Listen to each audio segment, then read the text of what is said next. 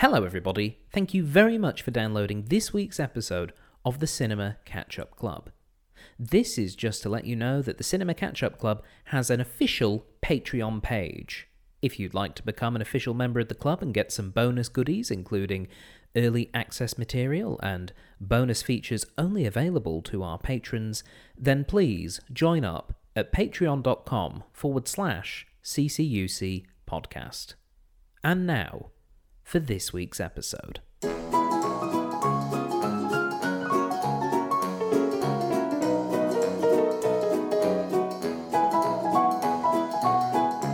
Hello everybody, and welcome to the Cinema Catch-Up Club, the podcast for films that you probably should have seen by now. I'm your host, Stephen Platt. Thank you very much for downloading this week's episode. And this week, it's episode 150, so we thought we'd do something a little bit special and watch a film that's turning 100 years old. Ooh. Wow, it lines up almost. Not really. No, it's more just kind of fun because we realised that the release date for episode 150 is the 100th anniversary of The Cabinet of Dr. Caligari, a silent film which some consider to be the birth of horror.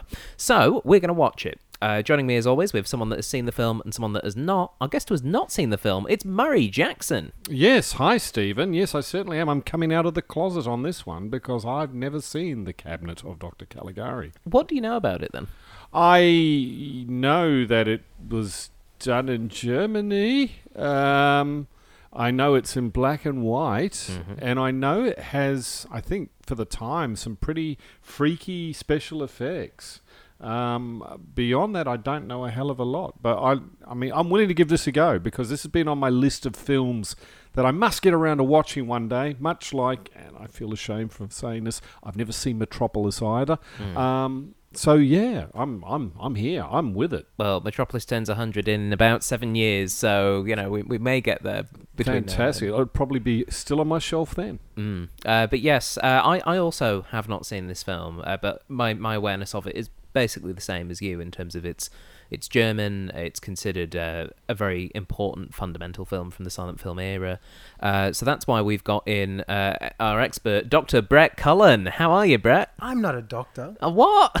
Not yet, anyway. You seem so knowledgeable. A mad doctor. Yeah, that's the trick, you see. I spent the time getting all that knowledge and not time actually getting the hat. Ah, right. Well, welcome to the programme, Brett. Thank you. Thank you for having me back. You have seen The Cabinet of Dr. Caligari. Yeah, quite a few times. I think I mentioned to you before when you put the survey out, and I said, yep, I've lectured on this. Does that help? And you said, yes, it does. It really does. So, yes. Obviously, we're expecting most people listening to this episode to have not watched a silent film from 1920. Probably.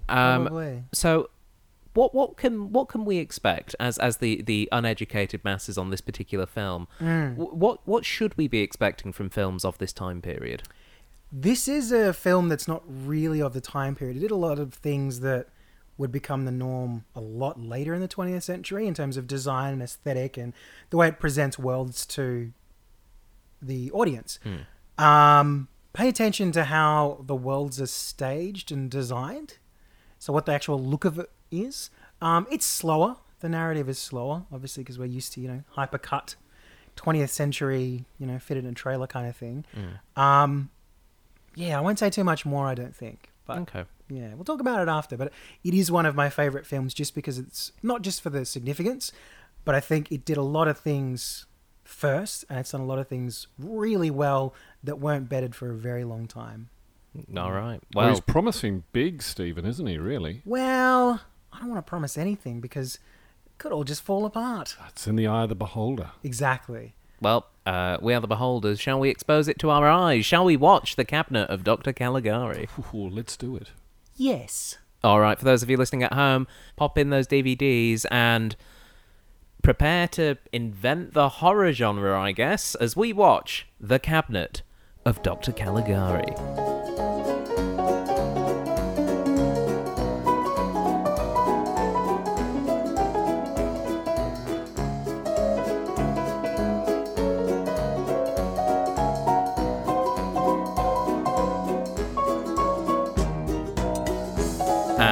Welcome back, everybody. We've just finished watching The Cabinet of Dr. Caligari. I'm joined once again by Brett Cullen.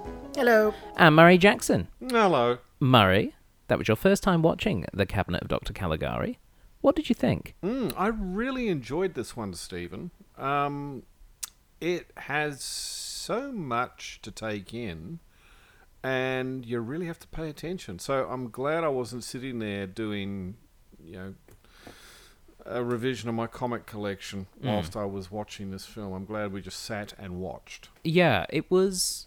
I found myself very engaged, and I think it's partly because it's a silent film. You're not getting the usual sound cues. You can't really look away because all the communication is visual. You'll miss it very quickly if you look away. Yeah, even with paying attention, there were still bits where I was like, hang on a sec, did he... What's going on? But this is a really, really good film. Told you. Yeah, you did. You just never believe me. No, we Every time I come here, you're like, I don't know. Well, admittedly, I thought the moment you said it was good, I thought bollocks, it won't be. Yeah, but there we go. Waterworld was still bad. I don't say a word come on against now. Waterworld. All right, we We won't. got to do the sequel podcast where we look at the 3-hour cut that I went and watched after. I committed. Yeah, You did. So there. Yeah. I told This film, though, to get as far away from Waterworld as we can, it's a different film. it's not only is it a different film though. It feels. I'll put it this way: it doesn't feel 100 years old. No. In a lot of its aspects. No. It certainly doesn't feel new, but it almost feels timeless. Yeah, the narrative construction, the characters, the story, we've seen repeated a lot through the 20th century. And there's a lot of people that point to this as the first horror film. The ending is also excellent. And you've seen it, is it real? Like you said, was it in his mind or is he really Dr. Caligari? And it's just that sort of inscrutable look as the screen irises down on him. And that's the thing, all the way through the film, you mentioned, George Lucas would love this because of the wipes. It's an iris wipe every time, like the closing and opening of an eye. So you're always watching this story. Because, of course, we begin with the storytelling and stuff like that. But, yeah, it holds up really well. So is the old man who it opens with that he's sitting next to, is it a friend who's come to visit him in the asylum? And it opens up. I can't remember what was on that first reel, but there is a chunk of film missing. There is the sort of first-ish chunk of, I think, 7 or 8 minutes or something like that. So there is some of the story missing. Like, it doesn't matter. We know what's happening. The whole thing, if it's told from his perspective, could also make sense in terms of the nightmarish world that this thing is set in. Exactly. I mean, it's through his frame of reference. As I said to you, this narrator. is a mishmash of Hans Christian Andersen, Dr. Seuss, Tim Burton. There's all this nightmarish off-kilter aspect to it, which fits perfectly, I guess, the idea that this is from the point of view of a diseased mind. But or the alternative to that is that it was the worst thing that's ever happened to him. So all of his recollection of it is framed in that really gnarly, messed up, traumatized way. You mentioned it right at the end. The only time we actually see those straight lines is the sanitarium. They've taken great pains with anything in the set, because there's the stairs that we see going up and down to the policeman, and they've painted a white curve that then has straight white lines through it to really break it up. So you don't actually see those straight lines of the stairs as much, but you see this weird curving white line. And like, clearly that's all very intentional, absolutely, it's an amazing little touch of, and it makes everything else more effective, I think, because even if you don't see it, everything is off kilter. Everything's weird. The windows are strangely proportioned. The makeup is really stagey. Like the really heavy eye makeup and the really blown out kind of white face. The set, similarly as you say, looks like a theatre set, and obviously it's 1920. Film is using a lot of theatre conventions for its sets, but that unreal, the wonky house, like the crooked house that Dr. Caligari is staying in as this stage touring man with a somnambulant guy in a what turns out to be a pretty poorly made cabinet. Yes. Yeah, the cabinet itself is kind of a bit nah. But that it's wonkiness, once again, is very reminiscent of, like if you look at the sketches in as I say, like your Hans Christian Andersen storybooks, a lot of those sort of things are very off kilter as well. So I think this draws on a lot of sources. Oh, definitely. Yeah, and the reveal of that town, when we first see the shot of it, and it's very obviously a painted set, but it's really captivating. Yep. The way that Holston Wall is presented, of being almost like spikes coming out of a hill, these houses, and then when we're actually in the streets and everything is slanted at these angles, it's so fun. As well as being creepy and scary, it's just really fun to look at. And little details like the lamplighter, who literally just has a stick and pokes a lamp. Just flick a light on. Yeah. Just a beautiful little Or staging the thing that Caligari uses to advertise his exhibit is basically the scream. Yeah, that's a good point. I hadn't considered that. It is. And little details like, we don't really go into the fun fair that much, but we see, the shots with the monkey and the organ grinder. We can see spinning tops. We like, see like enough there's a carnival. to go, there's a fairly sizable crowd here. Yeah. And I think it's just it's very cleverly done. And it feels quite claustrophobic, and I think that's partly because the space that they were filming in was obviously restricted. And it is interesting to think about, and this was something that you mentioned, Murray, the fact that this was filmed and put out in 1920, so this is just after the First World War, and obviously Germany deep depression at that time was it was the Weimar Republic. It was going through the beginning of a very great depression, like where their currency was basically worthless, and all of the various things that would have been affecting production of this film, but they were still able to make something which 100 years later is not only Still watchable, resonant. it's great. This is a cracking little film. And there are still aspects of it that you can still have a little bit of fun with as well. I mean, there are the deliberate sort of over stage acting that they do in the places, pantomime drama. which is fun. You can do your own little add your own commentary, MST3K to the whole thing as well. So it's fun. It's engaging. I mean, there's an entire reel of despair acting. There's a lot of despair acting. There's a lot of swooning and staring off into the middle distance. Yeah, act, I should say. But it had to real. be big, right? Because it was silent film, so it had to be really big. And Conrad Veidt's eye acting is incredible. Gets them all glistening and slow opening and the big heavy makeup under it to make his eyes look that much bigger, and the paleness. Like, the staging and the design of this is still incredible today. Well, that's the what I was artistry saying in to it you. There's such a difference, isn't there, between being an actor in the silent era and being an actor in the era of talkies. Yeah, because they're still acting like they're on as you were saying stage. earlier, where they were developing techniques like fast cuts and so on. Yeah. I mean, this mentioning the stuff about Germany, it came out in the German expressionist art movement, where all these soldiers, all these German men, women, children, young men coming back from war, just went into this huge cultural depression, because how do you come back from the trenches and be okay? So there's a huge art movement exploring darkness and wrongness and all that kind of thing, and this film sits heavily in that period, and it typifies a lot of that cinema that then would come after it.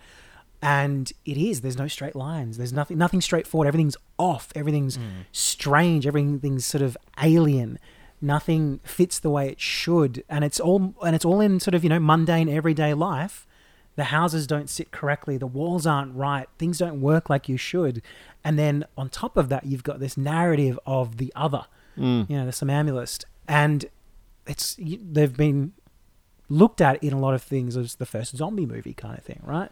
Because the whole, I don't know if you know much about the zombie story, it came from the Deep South plantations, drugging people who for all intents and purposes were dead, digging them back up, free labor. That's kind of the zombie thing, and that's what this is. So an ambulance is, soma is sleep, and an ambulance is movement. Sleep mover. And it's still a great film. You don't actually see Césaire that much in the film, but it's this beautiful presence all the way through, like a good movie monster, And right? that nightmarish bit where he enters the room of the sleeping so great. fiance, and the movement, it was just really creepy. Yeah. I imagine this would be a very, very macabre film for its audience at that time. Yeah. Particularly when we think about the films from that time period that we most commonly know these days, and it's films with Charlie Chaplin, Buster Keaton, early Laurel and Hardy stuff, where it's all... But America won the war. See, Germany that's true, lost. yeah, they can celebrate. Exactly. Yeah, it is interesting that... The national mood was very different. Yeah, how film, I suppose, reflects that. And clearly the impact that films of this time period, we spoke earlier about Metropolis as well, which comes 7 years after this, but the other sort of films that came out of this time period that went on to have these massive impacts. And you also look at how German filmmaking from between the wars was so innovative and also essentially the best in the world just in terms of what it was doing. You look at a film like Triumph of the Will, which is obviously, a documentary about how great are the Nazis. Yeah. But if you're looking at it from a film technique perspective and a documentary Hugely making important for modern filmmaking. Yeah. You purely just looking at the techniques and things like that, you can see that that film showcases a decade plus of incredible film development that was happening in this country. It's a shame it was used to promote the Nazis, but that's... Yeah, well, some of it was, but the ones that said no left or died. And a lot, I mentioned before, a lot of them went to South America. Yeah. It'd be interesting to know how many people involved in this film, what happened to them at the time Director of the war. fled Hitler. The director left, I think, in early 30s, I think. He left because he saw what was coming. Sure. And then he died making his last film, which was called Ultimatum or Ultimate or something like that. So... Yeah, well, and that was a story that was repeated a lot through Germany. I didn't see how he died, but I did look up briefly Conrad Veidt. He died in 1943, so I wonder. Yeah, well, the director Robert Vine, he fled to France. He actually died before the First World War. He died the year before, but he saw what was coming and fled. The Second World War. Second World War, sorry, yeah. That's a very impressive thing to make a movie after you've died. Yeah, sorry. Although it's happened. It's been a couple. Sorry, yes, before the Second World War. Right. And as you say, Conrad Veidt, who some people listening may not realise that they've seen, if they've seen Casablanca, because of course, famously, he is in that film. He's minor mishap at the airport. A little bit of a mishap, but these things happen. He's wonderful in this. Fantastic. Very physical actor. Has almost no lines in the entire thing, but has an amazing presence. And like you were saying, you want to go see The Man Who Laughs, which is another Conrad. And so the side story to that is that Himmel made up for The Man Who Laughs, which is a story about a guy who's always smiling. He gets disfigured and is always smiling. That image is what prompted the creation of the Joker. Of course, there's the famous, The Man Who Laughed storyline and all that kind of thing, but you look at the Sonambulist and you look at the horror films that have come after, the psychological stuff, like Shutter Island is an interesting contemporary comparison. There's so many stories about that whole power dynamic of what's real, what's not. You're the doctor of psychology, so what you're saying is salient and going too far into your research and being changed, staring to the abyss changing you back. There's so much in this film that then gets unpacked across the next century of storytelling. So not just film, but everything. It's incredible as that dot in time to go, everything, huge amounts of things just spiral out from this. From this, yeah. It feels as though film noir owns a lot to this as 100%. well. Just in the way some of the shots are constructed, in the way that we showcase the guy that looks like Patrick Troughton sneaking around. Even though that was quite pantomimic, I feel as though elements of that, the use of shadows to depict the murder of the guy with the giant chin. Film noir rolls directly out of this German expressionist period of light and dark, and the interplay and the exploration of darkness. And of course, noir is all about what's in the dark versus what the light is seeing. So it's this whole pastiche, the tone, the thoughts of it, and then it rolls back into 50s brightness and the musical and all this kind of stuff. And it takes a few more decades for it to And that, as start you know, creeping as back. you were saying, the use of the colour tints to change the mood or change the, even just change the scene from night to day. Yep. Or day to night. And it was a very clever use of a very limited tool. Mm. You know, it's whatever it was. Because I dare say, developed the lighting would have been fairly limited back then, so to actually shoot night scenes would have been well, the probably film wouldn't more have picked it difficult. up. The sensitivity of the film you just couldn't do that. Basically, you had to fake it. Yeah. I do also want to give, I suppose, prompts. A century on to Werner Krauss, who plays Dr. Caligari. Amazing. He's just so watchable, even though it's a style of acting which we don't see on film much these days. No, you see it in like Pixar films and well, that's children's just cartoons that are very large. His acting reminded me of what modern animation is, where it's things like when he was shocked at seeing the body of Cesar towards the end, he puts his arm across his shoulder and kind of like almost lifts his elbow as he goes like, and you've got this weird closed off body at a weird angle kind of movement. Big exaggeration, pushing and pulling and stretching and squeezing. Who he actually reminded me of, and it, maybe this chap imitated him, is Lugosi as Dracula. Draws on a lot of the same sort of stuff, the use of the slow opening of the hand into, almost like a talon. There's a scene in this where Caligari does the same. As you were saying, the lifting of the arm. A lot of those were theatre techniques because you couldn't necessarily hear from the back, so you'd make whatever action it is very big and very large and very loud. That's right, yeah. Because theatre was early film was basically recorded theatre. It took a while for that to really establish itself. It was like, well, you can get the camera right up in someone's face, so you can actually be extremely subtle, one eyebrow or whatever, which he does do some amazing eyebrow acting in this. But his physicality, so he's all hunched over as Caligari, and then when the revelation comes that he's the head of the sanitarium, he's upright and his hair's slicked back a little bit more, and his face is brighter. No same eye glasses, makeup. Same glasses. But I think my favorite part is that last look, and that's where that subtlety comes in.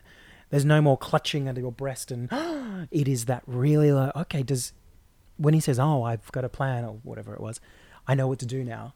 Is he going to turn him into another somnambulist, or is he going to treat him? Because the whole thing was, and that's a perfect narrative hook. A lot of early films over-explain, and because it's like, well, the audience doesn't get the mode, so they won't get the narrative. So yeah, I love it. It's exactly what a good horror film is. It's like, but what happens next?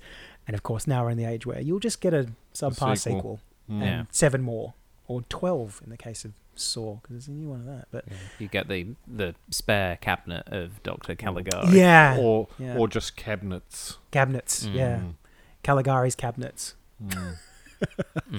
But you can, I don't have my list, but when I did lecture on this, I had a whole list of this big map of all these films that pull elements from this.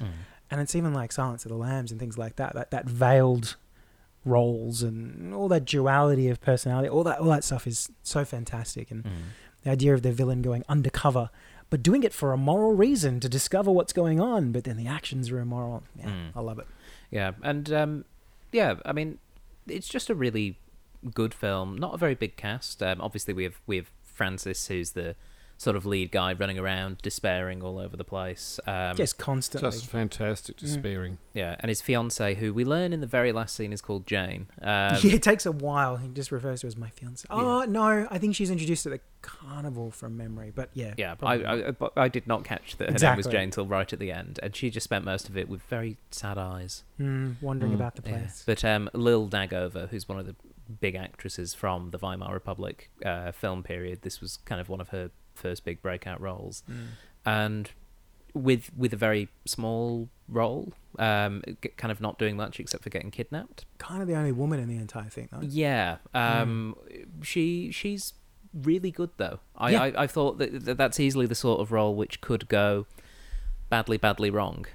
We've seen a lot of damsels in distresses who, when they don't have a lot written for them, kind of can't add more to it. They just get bigger and louder. Yeah, I really liked how she depicted the character of Jane, though, even though there was not a massive amount for her to do. No, just kind of disturbed enough to be withdrawn and odd. Yeah, but no, this was I'm just really impressed. I'll be honest. I'm just like, this just a bloody Told good you, film. didn't I? You did. Eh? You did. And it clearly is massively influential. I do want to touch on the music because obviously this was a silent film, and I did ask while we were watching it, was this orchestration an orchestration that would have been played during the film? Because obviously silent films usually had some musical accompaniment. Yeah. I really feel that the music for this particular version that we're watching is excellent and really helps tell that story. It's really well motivated. Like, I think going up the stairs and the piano's trilling upwards, and there's a weird Game Boy scene with the weird Game Boy music at the beginning. Bleepy blop. I think it's electronic flute or something. It's the scene where Caligari, he sees all the words that the words appear. Yeah. You are, and you must they become had Caligari. Those atonal sounds.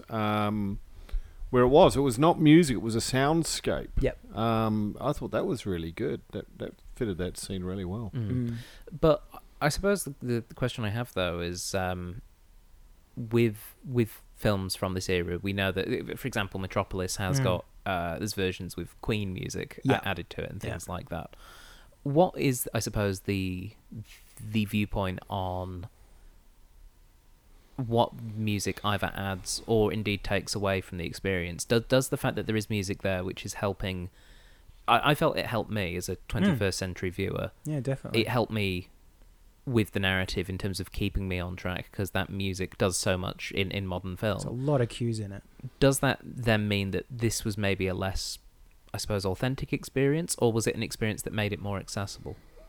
Well, without going back 100 years, you will never get an authentic experience. But I think I mentioned to you at the beginning, watching an older transfer, like a pre-restoration transfer, is actually quite interesting because it's mistimed, because the cameras back then weren't necessarily 1-to-1 frame to frame, so you get speed ups and slow downs and stuff. Under cranks and over cranks. Exactly, and the film was not particularly well preserved. It was an interesting, because that's the way I first saw it. Was on a really low quality DVD that was just telesyned from a reel to reel. That was years ago now, early 2000s or something like that. That was a completely different experience to watching it as a 4K remaster with 5.1 orchestration with it.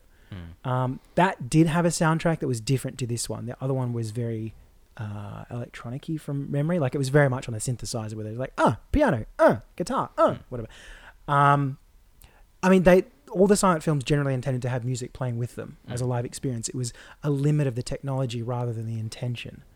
So where they could, they would have music playing along with it too, because it is that other piece of sensory cues. Well, there is another film from this period, which famously or infamously, depending on what DVD or Blu-ray you get, you're going to get an entirely different soundtrack to it.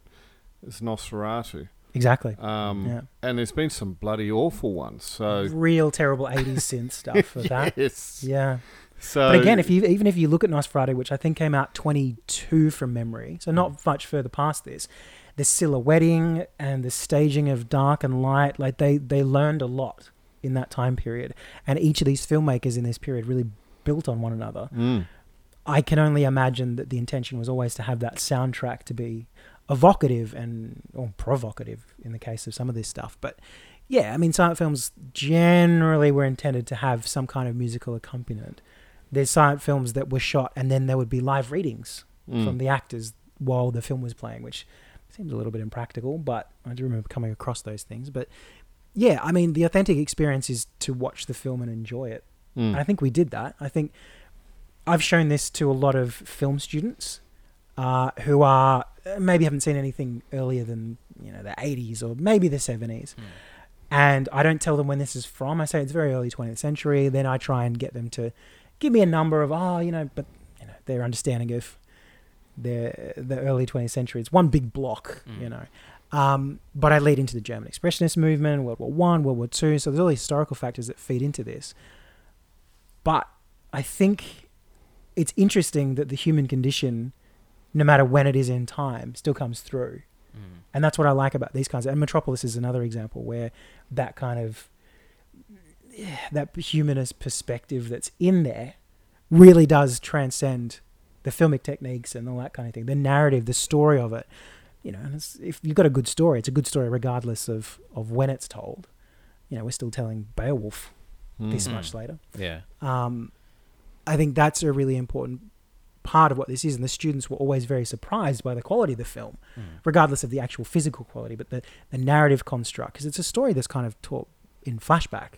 Most of it's in flashback or imagination, with an unreliable narrator, which is of course a big trope of noir and films that go past that. And the characterization with a very small cast is very clear. You've got very easy to read antagonistic and protagonistic forces. It's just such a solid film, and to have been created in a time when film was brand new is so much more impressive, because they kind of got it right almost straight away. And then there was another 100 years of exploration, and they're still kind of trying to nail it down. Like, you got Blade Runner up there, and it's like, epitome of noir, and it's, what's the epitome of horror? And it's like, well, depends who you are, but for me, Alien, The Thing, and again, it's those faceless kind of perspectives, because this is all supposedly told from the one perspective, right? Until we get to the end, and suddenly we see this veil that's lifted, and it's interesting, the films you just mentioned, because they're also films that were unappreciated at their time. Very much so. Very much. This did pretty well. This did pretty well for the most part, but again, limited exposure. Again, it never found an audience until significantly later. Because it certainly wouldn't have found an audience in the English-speaking world, I would have thought, until much later. No, well, Germany at that time was really isolated. People were not interested. After World War One, they were, that's why it became Weimar Republic and all this kind of thing. And as Stephen was saying, people were probably more inclined, like in the States, to go and see, the latest Max Sennett film. Yeah, cowboys, Indians, big, loud, physical comedy and stuff. Something like this. I mean, they didn't want to be reminded of it, but the German artists were like, no, this is now our culture. This is the seed of our culture that we need to move forward from, because disregarding that trauma is false or whatever. And in terms of when this was written as well, this was written in the winter of 1918. This is written like a month after the armistice is signed. So the script writers who are putting this thing together, they spent 6 weeks constructing it. And they're doing it immediately in the aftermath of the First World War. And I think that's really interesting to sort of look at and to consider.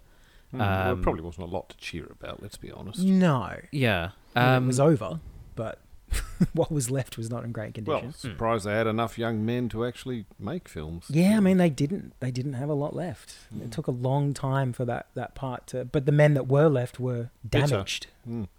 Psychologically damaged, pre-PTSD definition. It was all right there. And a lot of them weren't soldiers when they left. They were artists and poets and creators, and they had to go and do this horribly traumatic thing. And they also didn't know they were going to go do a big, horrible, traumatic thing. The attitude from everyone going into the First World War was, fine. Be over in a few months. It'll be, like a boy's own adventure. Off we go. Oh, goodness, it's horrible. And then everyone comes back and they're severely damaged. Hans Janowitz and Karl Mayer were the writers of this one, and they basically spent 6 weeks together. They were both pacifists, funnily enough. Mayer actually feigned madness in order to avoid military service during the war. There you go. So first-hand experience. Yeah, but the fact that they came together and at this time produced something that I think really reflected that kind of mood of sort of distrust, but also like kind of a nostalgic kind of setting. Yeah. The setting felt quite 19th century. And again, leaning into the Hans Christian Andersen as well, which presumably many people would have been brought up with those tales in that part of the world. I thought it was interesting that the setting was nostalgic to like a better time, but the story was very much like, we're not sure what's happening. Are we mad? What is reality? All this business. It's really compelling. If this hasn't convinced you to watch it, I don't know what else we can say. And if you haven't watched it and you're listening to this half of the podcast, what are you doing? Well, some people like to do that. Yeah, fair enough. Yeah, they like to go in ahead of time knowing what to look out for. And, there's no wrong way to listen to this podcast. What? Yeah, okay, yep. Except maybe at double speed. Double speed and backwards. Backwards would be a problem. Yeah. Oh, it's happening. And possibly in some different tints and with some organ music. Who can tell? That's true. Well, we've had live piano on this show at least once. Before we move on to the trivia, I just wanted to touch on the title cards themselves. The font and the style of the words, which obviously we're still in the original German, and we then had the subtitles at the bottom where we were able to read what the words were saying. But those title cards were so cool. So incredible. Yeah. Just that perfect touch to a start, just to really enhance everything else.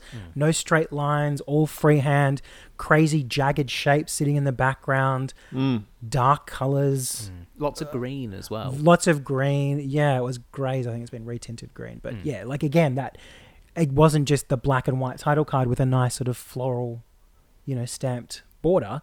It was ragged and strange and difficult. And this is a difficult film. Once again, I'm looking at those and thinking, who's ripped that? Immediately thought of, I'm going to pronounce his name wrong because I don't know how to pronounce it. Jonan Vasquez, the guy who does Invader Zim. Yeah. You have totally ripped from this, haven't you? So many people. I mean, that's spikiness. I've done whole lectures just on that. The title card design, enhancing understanding without necessarily being very overt about it. You have to read the titles to get what's going on realistically. So you are forced to be exposed to that. So it's a really important moment to design properly. Yeah. And I think they nailed it. It's such there's so much clever thought that goes into this that it constantly astounds and kids, if you do end up watching the film, if we've convinced you to do it, you're going to learn so much German. I mean, it's just great. It's learning a new language as well. One of the great things about that was flicking between where the English subtitles were, looking up at the associated German words. There's some good German words. There is some great German words. But one of the fun things I found was that because of the style of not only the font, but also the kind of squiggles that they had around it. Certain words had squiggles next to them that looked like they could have been a longer word. There were certain words where I was going, oh, is that... Like the word murder is Mord, M-O-R-D. Yeah. But the first time I saw it, it was M-O-R-D. And then squiggle. This squiggle next to it looked like it might be two R's or an ER. And I was looking at it going, oh, is that... I couldn't tell. Yeah. And that was kind of fun, where even the words, although they're clearly communicating something, had an aspect where, possibly because I'm not a fluent German reader and speaker, but it did make me go, I kind of like that even the language that they're using to communicate this is a bit off-kilter, and I'm not entirely sure that I can fully trust and comprehend it. Yeah. I'm not... Yeah, every time you look at it, you're expecting one thing and getting... And it's not inconsistent, right? Like, it doesn't... It's not consistent. There's sometimes a few bits and pieces in that, but yeah, again, it's just so clever. Everything's pointed towards that same outcome, which doesn't happen often on film.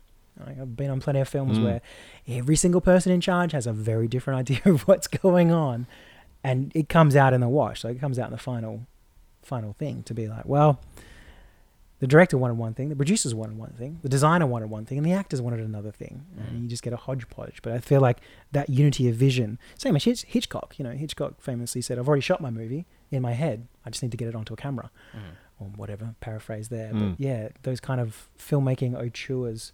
But again, the mood with this film, from what I've researched, is that everyone was very keen to make it. Everyone was very pointed towards that mode of expression, which is that oddness and that strangeness, and it worked really well. But yeah, you can't imagine it going down particularly well with audiences who are maybe don't want to necessarily wallow. The average person didn't want to wallow in that post-World War I feeling. Yeah. Because it was the Great War. It was the war. There was nothing else coming. Yeah. But... Unless they asked, Cesare, the future seer, and went, will I survive the Great War? Which one? Whoa! Yes. Bum, bum, bum. You thought that was a great one. Wait for the next one. Yeah. Surely we won't do it again. Well... it'll be a long time. Yeah. Would you guys like some trivia about... I think we've covered it. No, but go on. Yeah, Open up the trivia cabinet. Okay, the cabinet is opening. Great. Behold my marvelous trivia. Which is what I assume his voice was like. Behold. Oh, yeah. Writer Hans Janowitz claims to have gotten the idea for the film from when he was at the carnival one day as a young man. He saw a strange man lurking in the shadows. The next day, he heard that a girl was brutally murdered there. He went to the funeral and saw the same man lurking around. He had no proof that the strange man was the murderer, but he fleshed out that idea into the story of this film. There you go. It probably turned out it was a heartbroken father, but, It entirely could have been. But yeah, I kind of feel like that mood, which also feels quite Hans Christian Andersen. Yes, yeah. I think that mood is definitely reflected in what they made. As you say, everyone was aiming towards that one goal. The sets were made out of paper, and the shadows were painted onto the walls, which I thought was quite a nice touch. Okay, that's interesting, because I thought a lot of it might have been canvas from the looks of it, but Paper was cheaper. Yeah. Like you said, they need a lot of canvas. I didn't say yeah. anything then, but yeah, there's no canvas. It's gone.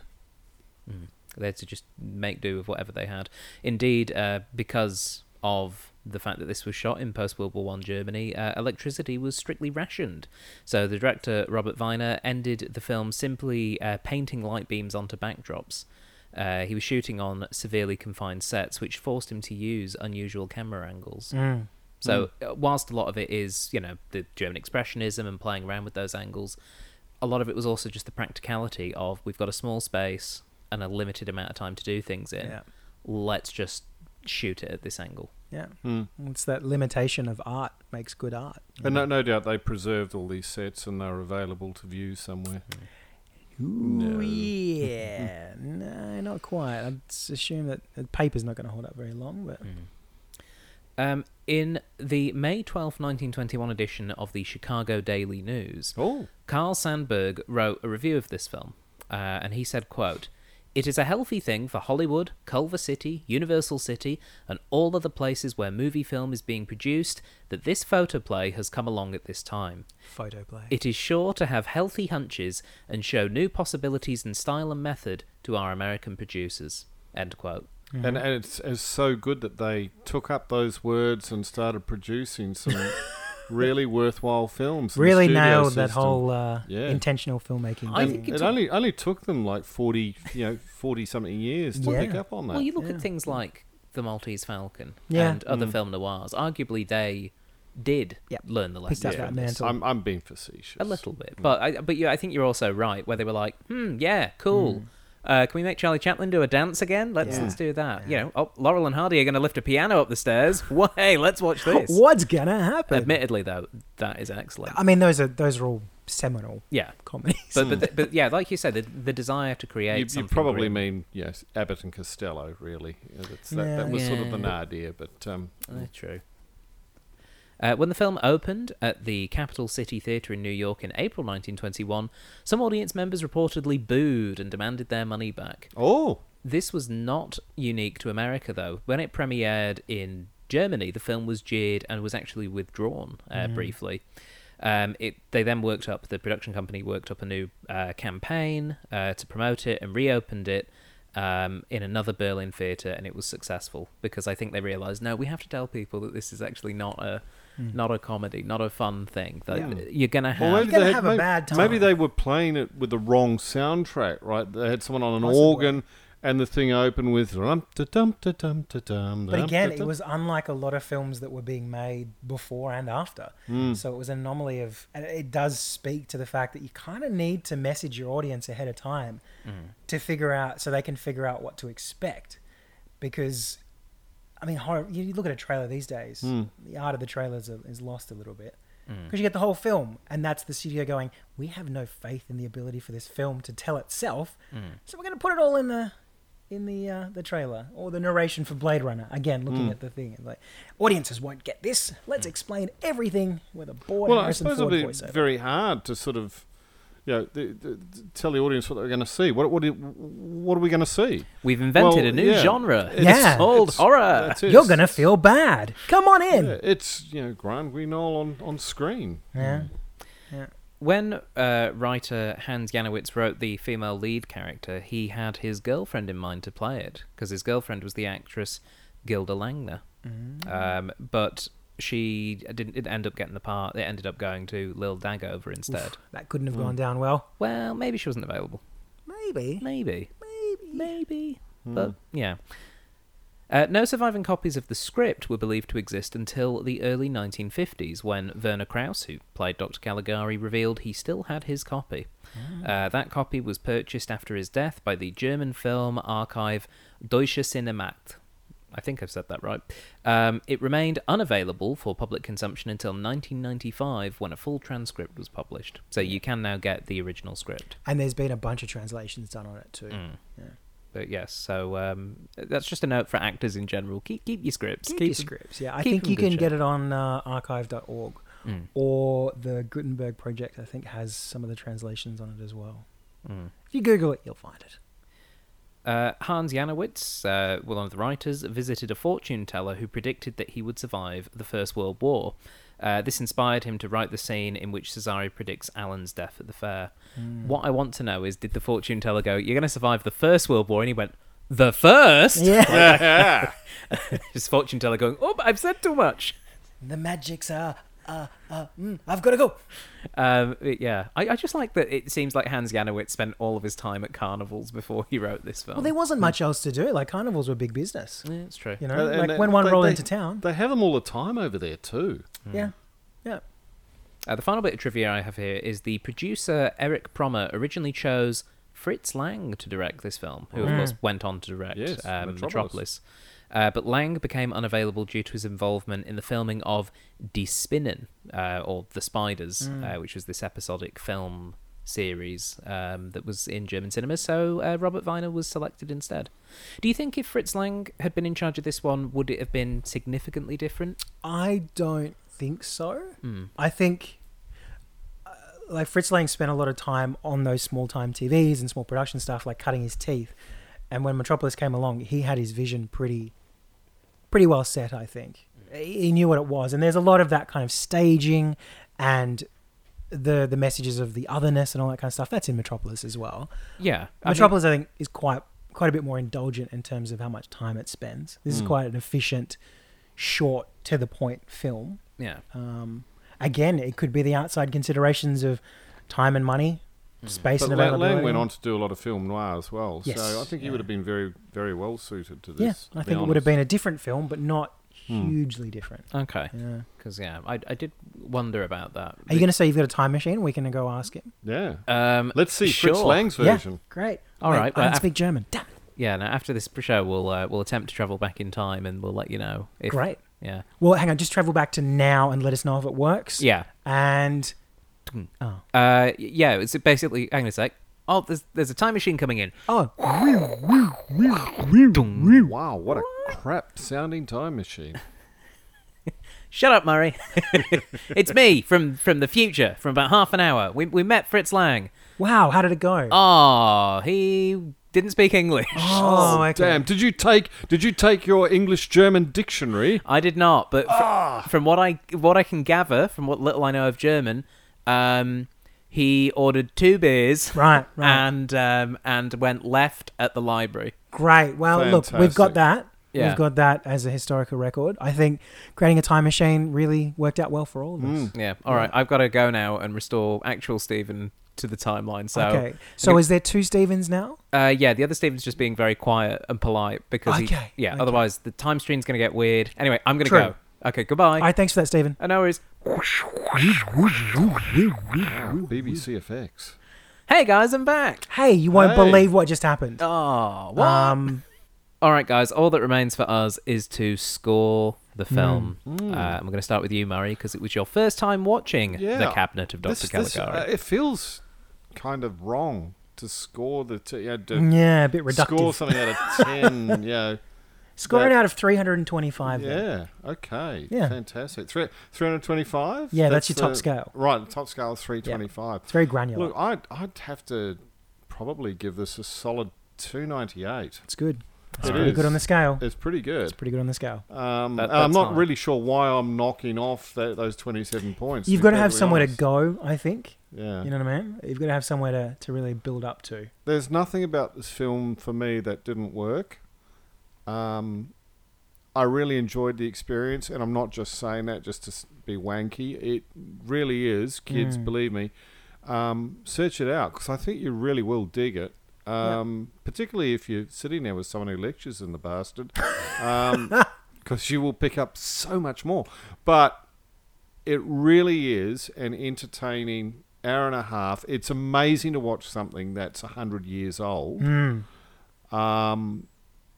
And it's just, for anyone who's a cinemaphile, as I like to think I might be. Looking around this room, I think, this is definitely one of those films that should be in 1001 films you should see before you die. I believe it is. It's in there. It is in there. Yeah. So there's another one knocked off the list. Thank you. You're welcome. 1,000 to go. What about yourself, Brett? I think I'm probably going to give it something like 318 out of 300. That's very high. That's very high, because my favorite genre of film is horror, and this is the progenitor, to use a very technical term. It's the origin of so many things that I like about horror. And I also love the art from the German Expressionist period as well, because it is that strangeness, it is that otherworldliness, and it just marries so much with what film can be. You know, it's supposed to be a portal into the other. You can tell an everyday story. That's cool. I'm more attracted to the fantastical and the strange and the weird, and how much you can change the viewer's understanding of what they're seeing. You know, like Lynch's films. They don't make a lot of sense, but they're amazing. You know, and even the fiction stuff, like Lovecraft. You know, horrible person, fantastic world that he's created of just on the other veil of reality. And I think this film does that really well, of being relevant still 100 years later is a really big achievement. That's I think. Exactly. With everything that's come afterwards, technically, narratively, you know, historically, to still be that relevant. It's one of those experiences. It's like watching freaking Casablanca and going, oh my God, this has influenced this. It has generated so many cliches, and you see that in the same film. Yeah, and Metropolis has the same vibes as well. It sets up so much about that modernist perspective, and so there you go. For me, I'm going to give it 292.5 out of 325. Okay. Explain the 0.5. Where did the 0.5 come off for you? It was probably that there was just slightly too much grease paint in the face. That's definitely a 0.5. Also, 292.5 out of 325 is 9 out of 10, which is what I would do on the old scoring system. This is it's 2020. You've got to move on. I think some of the music in the opening titles, that's where it lost a few points. The Game Boy. I like the Game Boy music, but look, this is a really incredible piece of cinema. And one of the criteria I always try and judge these films on for this program is, could they have made it any better at the time they were making it? I think this film is better than they could have made it. I don't quite know how to justify that logic in my head, but the fact that, you know, it holds up so well from so long ago. The 4K restoration is beautiful. Yeah. If you can watch the 4K restoration, it really adds a lot to the experience, I feel. The performances, the direction, the art, the artistry, it clearly all is pointing in that one direction, and it works so well. It's incredibly enjoyable. The music is brilliant. It's, you know, story-wise, it's good. It's a story which we've seen multiple times, but this feels like the first time it was put to celluloid, and it's just eminently watchable. And it's not a perfect film, but it's close. It's a really, really good film. So 9 out of 10, or 292.5 out of 325 for me. Guys, that brings us to the end of this episode of the podcast. Thank you so much for watching The Cabinet of Dr. Caligari with me. Look, it's been an absolute pleasure, or in the original German, it's been Scheindhafen. Actually, I have no idea what that means. I think I've just made that up. Sounds something much ruder. Quite rude, yeah. But probably in German means it has been a blessing to be in this circle of brotherly love. Especially in Germany. Yeah, thank you very much, Stephen. Thank you. I apologise to anyone that's, again, listening to me pontificate about films that I like. But hey, that's why you're here. That's why I keep on coming screw back. those guys. Oh, look, not all of them can be cabin in the woods craziness. Sometimes I'm just going to give you a film lecture. It's, it's the dichotomy of me. I think it brought a lot to it. Oh, I'm glad. Thanks, I'm glad. Brett. I'm glad that, and I hope more people go and see this film. I think it's a very important film, and if you I like hope if cinema, they don't, I hope César tracks them down. doesn't And- stab them, but instead strangles them by their chin. Yeah. Or In just shadow only. tells them when they're Silhouette. going to die. Yeah. By the following dawn. In about 4 seconds. Yeah. Also, Murray, the German word for pleasure is Vergnügen. No, well, that's what you take when you've got hay fever. How strange that the Germans can take a word that is pleasurable and turn it into something that sounds like An it's operation been on your soaked bowels. in vinegar for a week. Yeah. Mm. Vergnügen. Yeah. Vergnügen. Yeah, no, that's what I take when I get hay fever. Wow. Happy Really Vergnügen. clears it up. Yeah, well, I do have to say, though, Murray, Brett, What does Scheinthafen actually mean? Can we look that I one up? dread to find out. I don't think it means a thing. I think I made it up. You know what? Sounds very I German. have the magic of Google Translate in front of me. I'm Do just. it. How would you? I think it's spelled SCHEIND Shaven. HAFFEN. That's how I would Haften. spell Scheinthafen. Scheinthafen, as one word, doesn't come up with anything. But if you split it between the D and the H to the words shined and hafen, it becomes seem to have. Oh. Well, there we go. There we Seem go. to have some Vergnügen. I seem. Yeah. Scheinthafen Vergnügen. That's what we you'll go. get listening to this program. So, kids, Scheinthafen Vergnügen to you all. That's how I can say Vergnügen to you Yes. as well. Thank you very much for joining us, everybody. We hope that you seem to have had some pleasure listening to us. And do go away and work on your German. It's great fun. It truly is. Thank you so much for listening in. This episode was inspired simply because it was turning 100 years old, but sometimes we ask you, the listener, what do you want us to watch? Is there any silent films you'd like us to look at? Should we look at Nosferatu next? Or indeed Metropolis? Or some other ones we haven't mentioned? If you have a strong feeling and you'd like to share it with us, we can be found on Facebook. Just search for the Cinema Catch-Up Club there. Leave your suggestions there.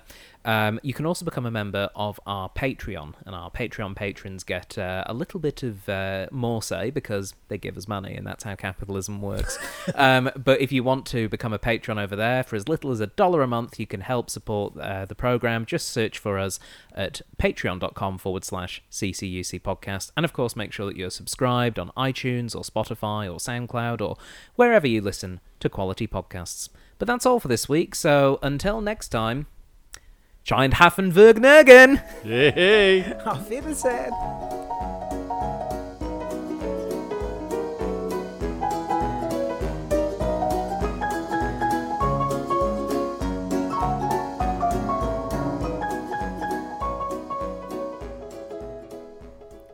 You have been listening to a Thought Jar Productions podcast. For more information, please visit thoughtjarproductions.com.